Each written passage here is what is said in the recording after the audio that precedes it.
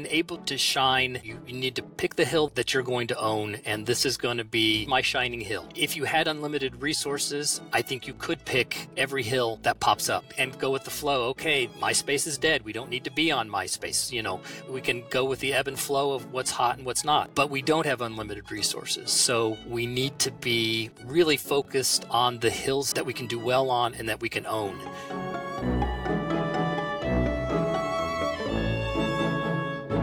Hey, welcome to the Higher Ed Storytelling University podcast on the B Podcast Network. This is a podcast dedicated to helping higher ed marketers tell better stories, create better content, and enroll more students. My name's John Azzoni. I'm the founder at Unveiled. We're a video production company working specifically with college marketing teams on automating and scaling up their student alumni success stories through a subscription approach. And you can learn more about that on our website at unveiled.tv. Unveiled is spelled Unveiled. If you want to chat with me directly, you can find me on LinkedIn. Last name is spelled Azoni, or you can find my contact info on the contact page of our website. Also, if you want to create deeper emotional impact with your institution's storytelling and content creation efforts, consider joining my newsletter, because every week I send out a dose of insights and inspiration, including case studies and best practices from other institutions, tips for creating content that resonates and inspires action, that week's podcast episode, and much more. The link to sign up is in the show notes of the episode, or if you catch my posts on LinkedIn, chances are there will be a link in one of those posts. All right, Darren Roubinek, welcome to the podcast. Darren, you are the senior marketing lead at University of Central Missouri, and you are formerly in leadership at Avila University. So welcome to the show, and tell us a little bit about yourself. Oh, thank you, John. I'm honored and appreciate the opportunity. Yeah, I've recently taken a position here at the University of Central Missouri, UCM. This is my first, we were just talking earlier, this is my first move-in day.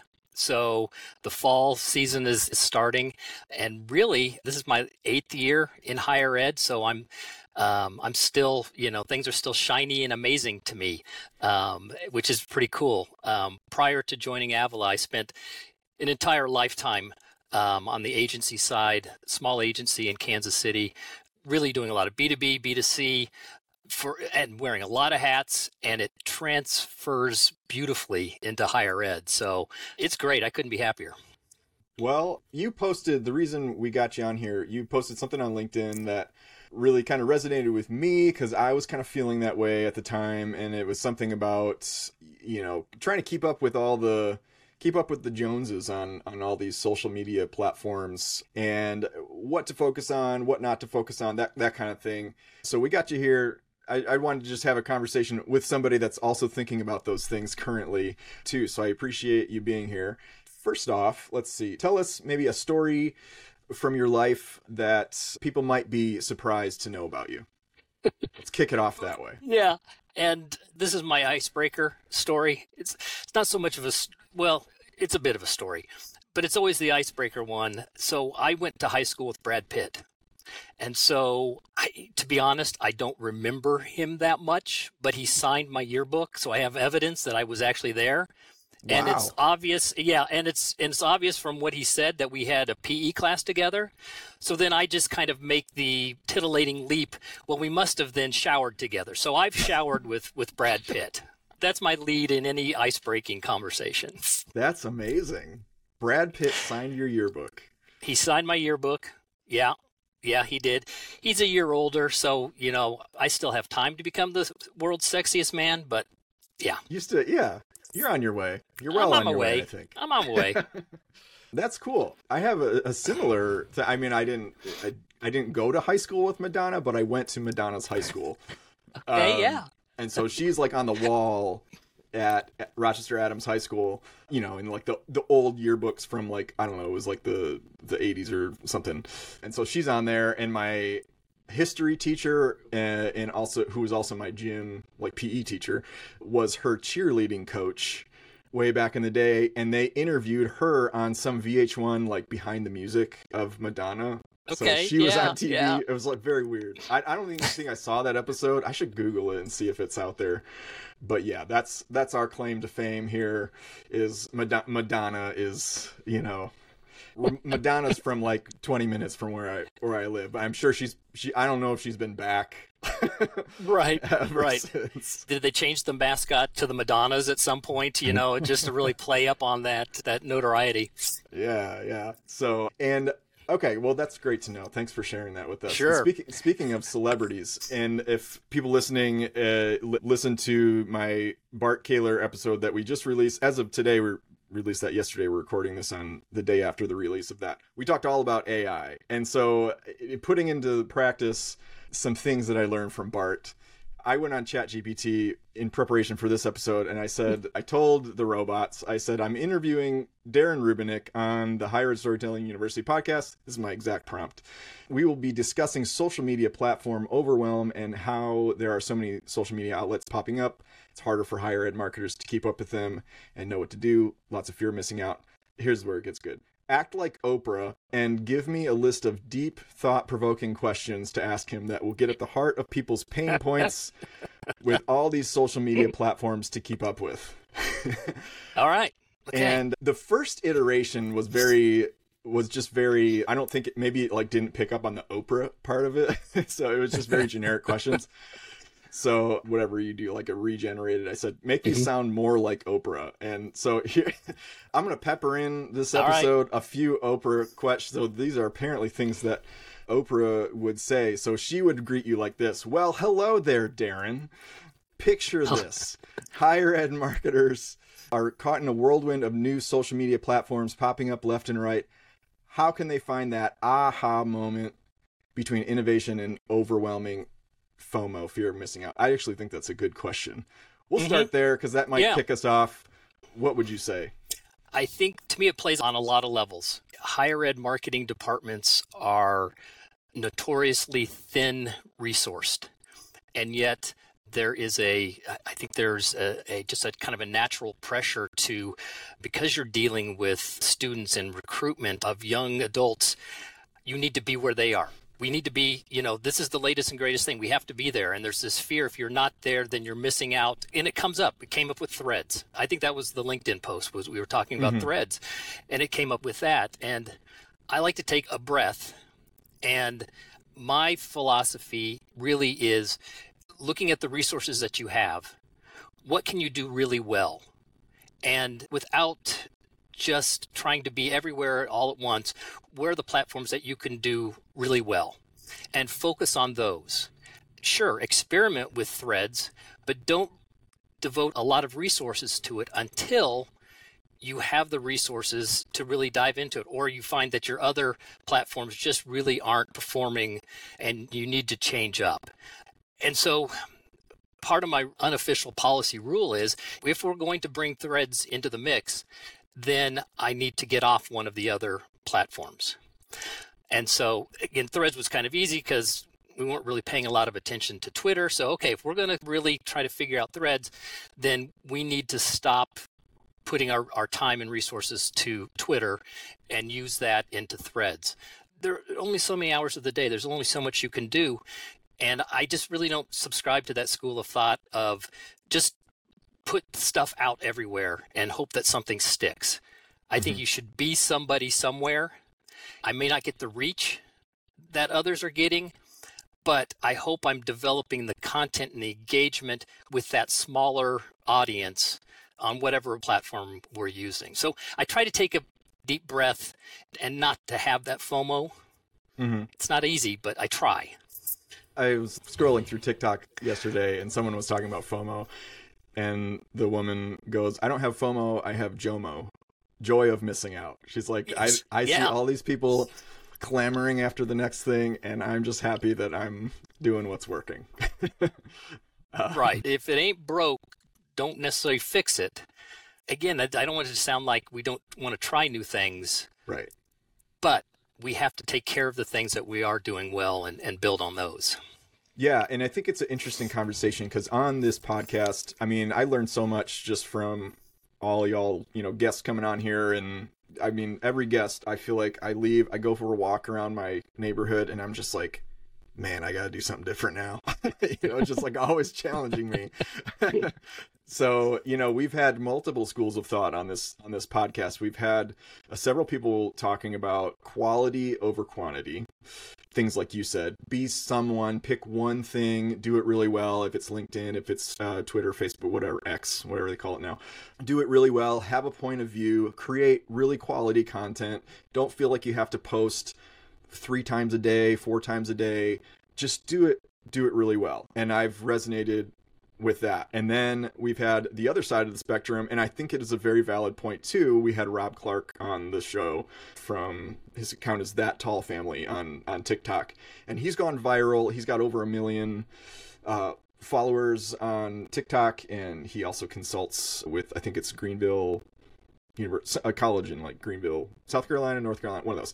Anyways, but his whole philosophy is like cast a wider net. Like create vertical video content, but put it on Reels, YouTube Shorts, TikTok, LinkedIn, that kind of thing. And I've actually tried that, and I think there's validity to that because his worldview is you don't really know what's going to take off. And he always says like the ones that swing at more pitches hit more home runs or something. He posted like a graph recently that like proved that point, like from actual baseball data.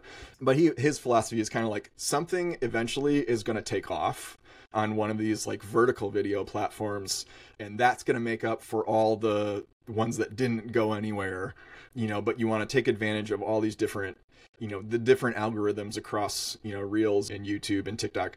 Rob, if you're listening to this, maybe I just butchered your whole worldview. I might be getting an email that's like, that is not what I said. But I've been experimenting with both. So LinkedIn for me has been my primary because that's just where my audience is active, kind of director level higher ed marketers. But I've also seen some promise with using a social media tool. I use Social Pilot, and you can set up multiple accounts and really just like taking one vertical video that I'll post, like clip from the podcast, and with some extra clicks, you can cast that also to YouTube Shorts, TikTok, things like that. And I'm always intrigued, like it's not been like crazy good, but it is good to see like some things I'm like, oh, this one got like 500 views versus on LinkedIn it only got like 100 impressions or whatever. So there is something brewing, I feel like, in that sort of more viral potential kind of vertical video space like TikTok and Reels and stuff. But it does call into question this quantity versus quality thing. And I think there's really validity to both sides. But I think that does, cause overwhelm. Yeah, I agree. And it's not that we're not repurposing, our focus is really Instagram and YouTube. Again, kind of because of the resources that we have around us. And so shorts and reels, but we're also making sure that we do post it on Facebook. We do post it on TikTok. We do, we do share that, but first and foremost, it needs to work on Instagram and YouTube for us. And I think the other part is with Rob and content creators is that that's their job is content creation, and they can spend 12 hours a day on content creation. In a higher ed marketing department, social media is only one sliver of it. And we're wearing multiple hats and pressure's coming from multiple ways. So we can't spend 12 hours making TikTok videos. So where are we going to spend the time that we do have and spend it wisely? Yeah. So let me back up a little bit. So you were at Avila University or college? Yes. Yeah. Avila University. Avila University. You've very recently moved over to UCM, and your teams have been very different, as you told me in our pre-call. And as you're just talking about like resources to get the content made, tell me about the difference you've experienced with your teams at both universities. Yeah. So Avila is a small private institution in South Kansas City. My team, full-time employees at one time was maybe 4 or 5. When I left, there were 3 of us, and none of us really had video skills, video talent. So while video is very important, it was hard for us to create video content. It took us a long time to create video content, whereas more text-based or image-based, we could move that pretty quickly. So Resource-wise, we focus more on still images, carousel, type posts and not video, just simply because we didn't have the talent around us to utilize. And we were all wearing multiple hats. So there were three of us, but we're still doing everything from commencement programs and theater posters and every flyer known to mankind. And occasionally you would have student workers who are really, I had a couple student workers who were just spectacular in the 7 years that I was there, but then they graduate, and now what they were doing isn't necessarily going to be picked up by another student. And so you've got to pick up that load amongst the three of us. So it was definitely more reactive than proactive. It was just pretty overwhelming, but that was really kind of where helped me kind of develop that philosophy. We can't do everything. So let's make sure we do let's prioritize and do the things that we can do well and build on that. Part of that FOMO is universities are also horrible at prioritizing. They never want somebody to feel like they're not as special as somebody else. And so marketing is we're the fixers. How do we fix all of these important things? And how do we set priorities? Which is, again, I kind of picked up and learned on that at Avila. Then moving to UC, it's a regional public. We are probably 9 times the size of Avila. And so my team is kind of reflective of that as well. I'm in a department of 16, 17, and 10 are in the kind of design, content creation, and I have really 3 strong videographers. So now it's like, okay, we have the resources now to produce and really work video. And that's why YouTube is going to be an important platform for us. Why Instagram and Reels and TikTok will be important, because we now have the resources that we can use for that. So my role has really kind of shifted from a day-to-day doer to more of a day-to-day mentor. And I'm kind of more of a creative director now. Yeah. In that I have people, I don't have to go shoot anymore, which was a wild thing for me to, first days, like, wait a minute, you mean I don't have to take a camera and go down there and monkey my way around and try to, it was that really like, oh, this is awesome. This is really good, because they're also so much better than I ever will be at their skills and talents. But with that 9 times size comes also 9 times kind of the type of work and the amount of work that we're doing across campus. I have a social media manager, and he's also a great videographer. And so his focus really is on social media. But we're trying to build this kind of integrated team where design is helping out, and my marketing specialists are providing content, and we're working kind of as a mini team within the team on social. So that's really opened up a lot of opportunities for us. But again, outside of my media manager, everybody has a lot of other projects too. So it's resource management. So I'm a creative director, and I'm a logistics resource manager too. Yeah. In that regard. And it makes me think of, the video team, the design team. Tell us about the inflow of work, because are you guys like pretty centralized? Like all the different programs are sending requests through your team for visuals and things like that? They should be. That doesn't always happen, but yeah. So anyone in the university can submit a job. I need an image for this newsletter I'm sending out, or I want to send out a newsletter. Can you help me write, design, send out a newsletter? Or again, we've got this theater coming up, and here's the season. I need posters, and I need this and that. Each department has their own budget, so our services don't cost them anything. But if they're printing something, if they have to, if they need something printed, that comes out of their budget. So that kind of determines what type of projects they're sending us. But yeah, anyone can. And, so it's a mix. Some people still don't realize, I believe anyway, don't realize that we can help them and do this. So you still have people who are doing it on their own just simply because they didn't know this was an option.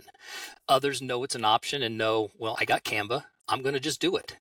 And so in one of the roles that we also take is that brand police. And, unfortunately, we're the ones who oftentimes have to say no.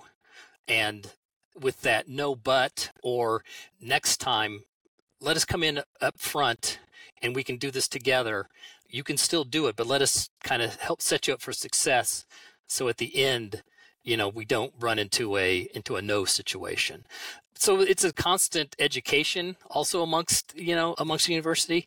There are a lot of people here and a lot of departments, and we're just one, and some people don't even know we exist. And so how do you manage like the balance between taking orders and then actually doing forward pushing content? It's hard. So the way that we're organized, we have 4 colleges, and so we have 4 marketing specialists who each has a college and is responsible for a college.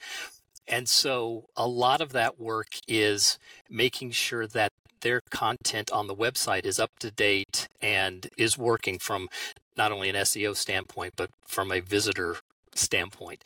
So a lot of the work is just maintaining that website content. As they work with the partners, the hope is that we can be more proactive with the individual colleges, with the individual departments and chairs. But I don't think we're necessarily to that point yet. We are still taking a lot of just kind of taking orders and we just got to crank stuff out sometimes. We're trying to get to a place where we can be more proactive. And at least if somebody puts in a job, I know you wanted a brochure, but have you thought about what if we did a video, and to bring those what ifs and those questions back. And we're doing a better job of that. So that's how we're kind of stepping into being more proactive. But it's difficult. It is. It's a small university, but it's still big. There's still a lot of moving pieces. Yeah. Quick break here to tell you about how you can scale up your student and alumni success stories without taking on a bunch of extra work to manage with our video storytelling subscriptions. So look, making even one video, as we all know, it takes a lot of legwork and lots of steps to go through. It's expensive, and you got to do all the coordinating and everything. You got to hire a video vendor, you got to herd all the cats, and then you get usually like one video out of that. But what if you could get a year's worth of storytelling content that you could use to highlight your various programs for the cost of maybe 3 or 4 one-off videos from a production company? But in this case, you have 132 videos at the end of the year to deploy in your various social media contexts.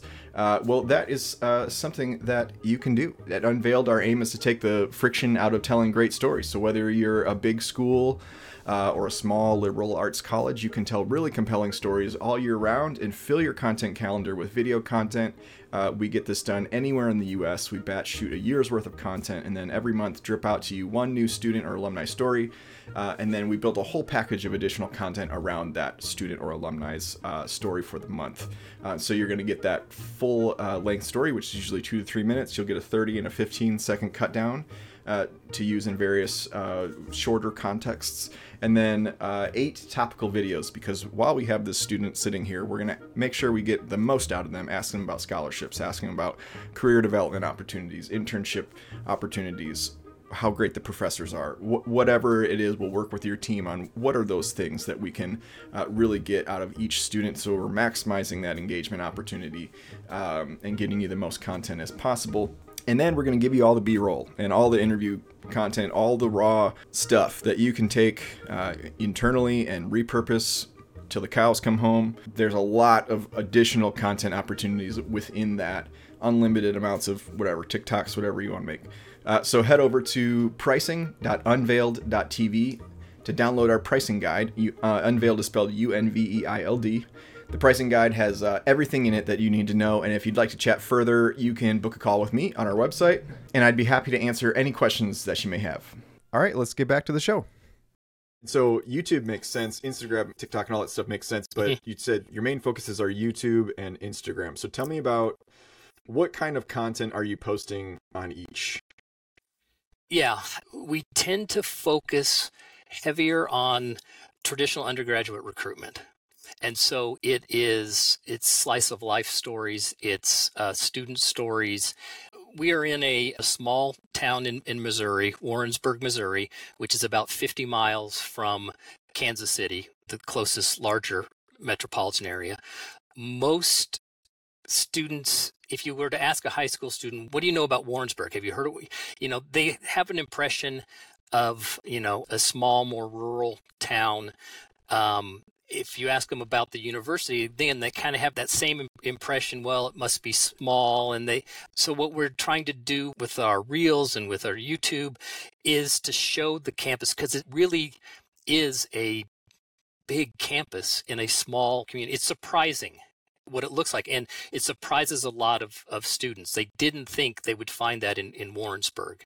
I would expect to find that in Kansas City, sure, in St. Louis, yes, but not in Warrensburg. So it's a lot of it is just showing what we look like, but then also, and I guess kind of in the same way, what do our students look like and sound like, and what are their desires and their challenges and their struggles, and how have they succeeded here? Those are the type of stories that we're trying to tell more and more. So it's trying to give an insider look to a community that you may or may not have an impression of at all. So storytelling does play a pretty significant role then. Yeah, absolutely. We probably lean a little too heavy on, 94% get scholarships, 97% are in a career. We probably lean a little too heavy on, but it's really the stories that give you an idea of, am I a right fit for this university? Because not everybody is. But I just need to get it out there so you can make that decision on your own. Is this a right fit for me? Can I see myself there and succeeding there? So I think stories do the best at telling that. Yeah, I agree. Have you seen like a difference in engagement between stories versus the more statistical stuff, or? Nothing that I could point to and say, you know what, this post put 5 people into seats. Nothing like that. But engagement wise, I think you definitely get more engagement when people see a face and a person. And that engagement may just be, hey, John, I saw your video, or mom is tagging the aunts and uncles or whatever, But again, whether it's positive or negative comments, you get more comments when you're showing a person. And that they're at least watching it and engaging with it. More statistical, it's hard because, oh, yeah, I like it, I guess. It's easy to scroll past the numbers. It might make a dent in their brain and you would never know. But, if they scrolled past it, they might be like, oh, okay, cool. And, they don't engage with it, but it made an impact on them, in some way.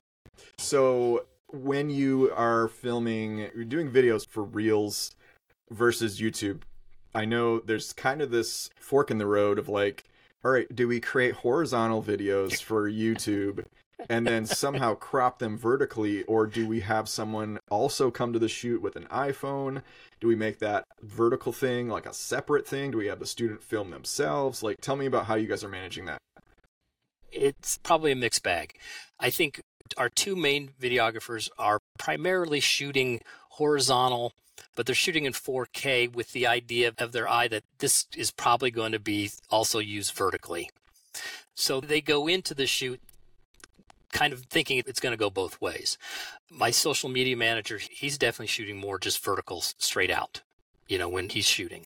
And even though we have these 3 videographers, we want to do more video. We definitely want to do more student work. So we'll have student workers, and the hope and the idea is that they will be shooting and they will be doing more iPhone stuff, more man on the street type video. Those are the pieces that are really kind of missing out of our puzzle because we aren't in the places that students are all the time. We're still on the edges. We shouldn't be inside. That's where the students should be. So I'd like to see that POV.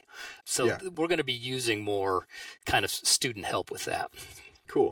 And I know that there's always been kind of maybe not a debate, but people noticing that this more like down-to-earth sort of lo-fi look like to vertical videos seems to fit in better than maybe something that was filmed on a cinematic camera with a shallow depth of field with blurry background, that kind of thing. And I actually kind of held that view for a long time, but really in the last month or so, I've been seeing stuff in TikTok that looks like it was shot very well or repurposed. And I'm like that actually fits like that. So I kind of feel like at least I'm seeing in my algorithm, the pendulum swinging a little bit the other way, where people, schools shouldn't be afraid to film something horizontally and make it look nice and then repurpose that. I think maybe the difference is like, if it's clearly a commercial, like you're starting with a drone shot and there's this inspiring song and then there's this inspiring, voiceover poetically speaking, that's different. That doesn't really fit. But yeah, I mean, just from what I've seen, it appears that there's kind of being a shift maybe a little bit towards quality being accepted too, as well as just some more lo-fi stuff. Yeah, I think that's part of what's the story that they're telling with that cinematic shot, because I think that's what's resonating more than whether it looks like it's raw and authentic. Is the story authentic? Is what they're saying authentic? And that's probably me, because I come from a writing background, so words are king. So is the story and what the messaging, what they're saying, is that's authentic. It really doesn't matter how it's shot necessarily. Yeah. So on this podcast, we talk a lot about video, but I appreciate having guests that come on with a text-based perspective. So tell me a little bit about, like, what are you bringing to the team that has you guys doing more text-based storytelling, content creation? If anything, are you guys like really like 90% video, or what else is going on that you? Yeah, we're definitely not 90% video. Yeah, we're probably still rather text heavier, maybe 70-30 text, still image to video. I think that will change. I mean, because I think that kind of our emphasis is shifting to utilize video more. So I think that will change. But I think there's always still a place for that still image. I mean, Instagram has changed and evolved over time, but it's still a visual first medium, and that can be a really engaging still image as well as video image. I think from a writing background and writing perspective, I hope what I'm bringing is editing. I think in general, people like to talk too much or type too much. They just, and so I hope I'm bringing editing to it. I'm a firm believer of whether you're doing a billboard or not, your message should be 7 to 11 words and be instantly recognized, understood at 55 miles an hour. Exactly. Even if you're not doing a billboard, that's where you start, and then you can expand on it. And so I hope that what I'm bringing is that editor's eye. Are we just being fluffy here? Or right? How do we say this more succinctly? Yeah, content creation and arriving at quality, I think, is almost as much about what you put into it as what you leave out. Mm-hmm. And I think it's just about, I think, like, for me, when I'm writing an email newsletter or whatever it is, I usually just kind of like just go free thinking, whatever, just write. And then I'm usually like, this is way too long. I need, like, the things that I think like, oh, this is great, I got to include this, usually end up, I'm kind of like, okay, maybe this is getting too long. I might need to cut that part, and then just kind of boil it down. And so I think that's important, especially, in this day and age of short attention spans. But yeah, I think people think a lot about what am I going to say? But then you also have to have an equal eye on, like, what am I going to not say? Right. Yeah. Yeah. I think that's definitely true. And, I've always thought, if you're going to write, there's a place for a long copy too. Yeah. But you've got to be such a much better writer, because I now need to move you through from paragraph to, sentence to sentence, not even paragraph to paragraph. So your writing has to be so engaging, and you have to be such, like short copy to me is a crutch, because I don't think I'm not that good a writer, that you're going to want to read all of this text. But I think I am a good short. I'm a good burst. I'm a sprinter. Yeah, and I think it matters the platform and the context, because I think a lot about, this podcast, when I first started, the first few episodes were like 20 minutes long. And to me, I'm like, wow, that's really long. Right. Who's going to listen to me talk for 20 minutes? But now they average about an hour, and I don't edit much. My editor, I instruct her just to kind of cut out the egregious errors, cut out some of that, things like that. But I noticed, like, I mean, for me, when I go to listen to a podcast, I'm deciding to invest in a long journey, and I actually want it to be longer. Like, that's, for me personally, will, if I'm going to listen to an episode about a topic and it's like 10 minutes long, I'm like, I don't know. I need something more. I need to really sink into something. An hour long is, 45 minutes, an hour. That's kind of good. I listened to a podcast by this comedian, Nate Bargatze, the Nate Land podcast. His are 2 hours long. And I just continue to snack on them as I'm doing dishes and I get in my car and things like that. So it matters, like in those contexts where the conversation can just be free flowing. We're not like strategically every question trying to figure out how to move the people listening to this episode through the episode, listen to the end, because we just assume that people have come here to just sit for a while, and I think when you have, that's a very different thing than when you're scrolling. When you're trying to stop someone from scrolling, that's very hard. If I'm just scrolling, that's what I've decided to do. I've decided to be in scrolling mode, and it's hard to get me to invest in anything, to click away to a different site, to do, I just want like quick hits. So it really becomes like kind of like just managing like what you think your audience will be doing at that point. If it's a program page and you have a lot of copy, you probably get away with someone reading a lot more, because it's like, if they want to know more about the program, this is how they would know. They read it. I'm not trying to like get you to stop watching cat videos to come learn about this completely irrelevant college program. But yeah, so there's a balance there. But yeah, definitely writing, editing, making it tighter, using bold, headlines and things that allow for skimming.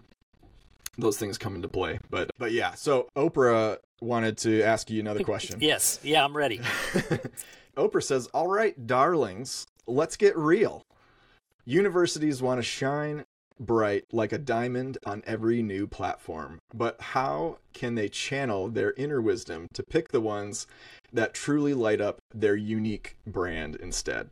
That sounds kind of Oprah-ish to me. We've already kind of covered this, but I want to get back onto the topic of like platform overwhelm. So tell Oprah what you think about that. Yeah, I think in able to shine, again, you need to pick your hill. Pick the hill that you're going to own, and this is going to be my shining hill. If you had unlimited resources, I think you could pick every hill that pops up and go with the flow. Okay, MySpace is dead. We don't need to be on MySpace. We can go with the ebb and flow of what's hot and what's not. But we don't have unlimited resources. So we need to be really focused on the hills that we can do well on and that we can own. I think what's important is then once you have that hill and you're shining on that hill, I think what you'll see is happen is that hill gets either higher or broader as you're becoming this destination on platform, whatever. Again, it may not be the one that has the greatest reach, but if what you're seeing is engagement from, if you're looking at it at enrollment, if you're looking at engagement from the right demographics, if you're seeing clicks from that platform onto your website, I don't need every high school student in the world to come to UCM. We're not right for every student, but there is a student that we're right for. Are we seeing these students engaging with our platform? Again, I need 10 students. I don't need 1,000 students. Yeah. Sure, I'd love 1,000 students, but I need 10 to enroll. Right. 10 makes a difference. It really does. So, yeah, instead of thinking about trying to be everywhere, and I think you only have so much power, so much light, and so you're going to be dimmer if you spread yourself too thin, as opposed to staking your claim on, this is my hill, and I'm going to be bright and shiny. Yeah, and so there's like the mainstream. So there's X and there's Facebook, or Meta, I guess. We're calling everything by a new name now. I know. Yeah, right. Instagram, so there's the main players, TikTok.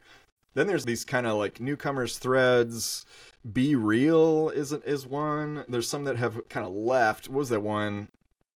It was like audio rooms, let you go and like chat. Yeah. That's going to bug me. I don't know. Something like that. Okay. I'm going to forget about trying to think of the name. But there's these like fringe ones too. Like there's probably hundreds of social networks, social media places that are trying to build a community. You couldn't possibly be on all of them, but it is worth experimenting with some. So you mentioned Threads. Have you experimented much with Threads, or did you just say like, this is not for us right now? Not a whole lot. And one of the reasons, and I may be completely wrong on this, I need to look it up, but so the way it's set up with Instagram, it's linked to your Instagram account. That's where they're getting all the big influx of new users came in. But it's my understanding, if I were to leave, I can't cancel my Threads account without deleting my Instagram account.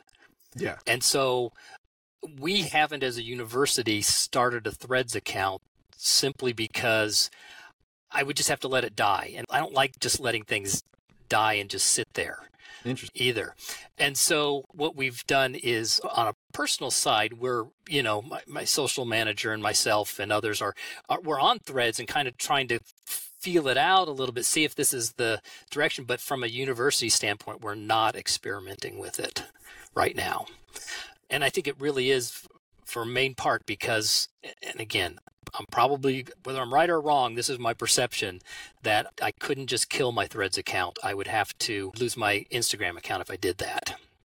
Yeah, that's a good point, because you don't want someone to go there and it's just dead. And it's just dead, yeah, exactly. Sends the wrong message. Yep. Well, cool. This has been a great conversation. I'm going to let Oprah ask us one more question here. All right, let's do it. Take us out, Oprah. This is kind of a lofty question here. So if you don't have an intelligent answer, I don't blame you, because I'm not sure that I do. All right. But Oprah wonders, hold on to your seats because we're peering into the crystal ball.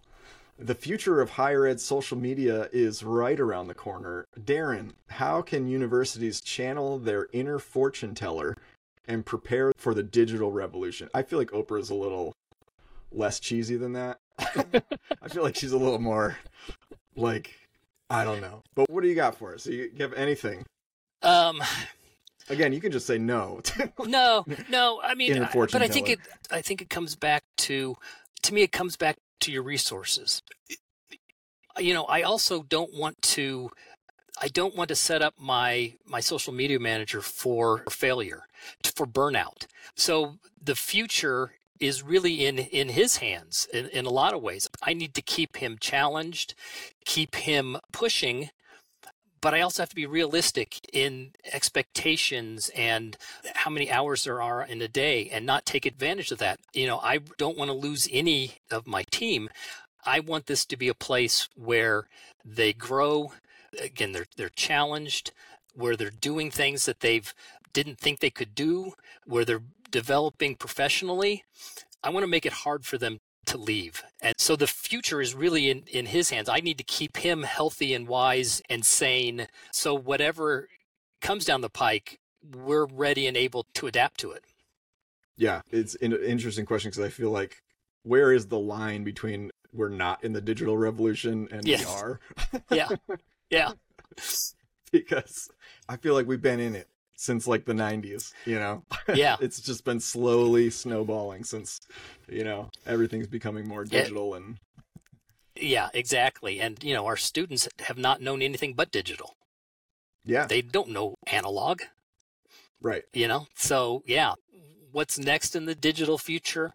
I have no idea. The key is to stay flexible. All right, cool. That's great. That's a great spot for us to end on. Darren, where can people find you if they want to connect with you? Yeah, well, I am on LinkedIn, and I'm just Darren Roubinek, which of course is incredibly hard to spell because there are 14 ways to spell Darren, but I'm 2 R's E-N, and then Roubinek is Roubinek. You can find me on LinkedIn or email. It's just Roubinek@ucmo.edu. Awesome. Well, thanks for coming on the show. I appreciate you just kind of processing things out with it. I think it's interesting for our listeners to hear from someone that has a lot of it figured out, but doesn't have it all figured out yet, and is still kind of having these conversations with their team and things like that. So I appreciate you being here. Oh, absolutely, John. It's my pleasure. Such an honor. Big fan. So glad to help out if I can. All right. The podcast has one fan. It is Darren. It is me, and he's here today. So, well, I'll bring Brad in next time. Yeah. Next time you have me, I'll have Brad come with me. Yeah. Let's sexy it up a little more in here. Yeah. Not that you're not sexy, but thank you. But no, I understand. The bar was high. All right, cool. Thank you for listening. 3 things I want to give you before you go. A reminder to go to pricing.unveiled.tv if you're interested in our subscriptions and download our free pricing guide. Number 2, reminder to sign up for my weekly newsletter for insights on creating deeper emotional impact with your institution's storytelling and content creation efforts. Number 3, would love for you to leave a review for this podcast. It helps us out a ton. My name is John Azzoni. Go connect with me on LinkedIn. In the meantime, we'll catch you on the next episode of the Higher Ed Storytelling University podcast. Thanks.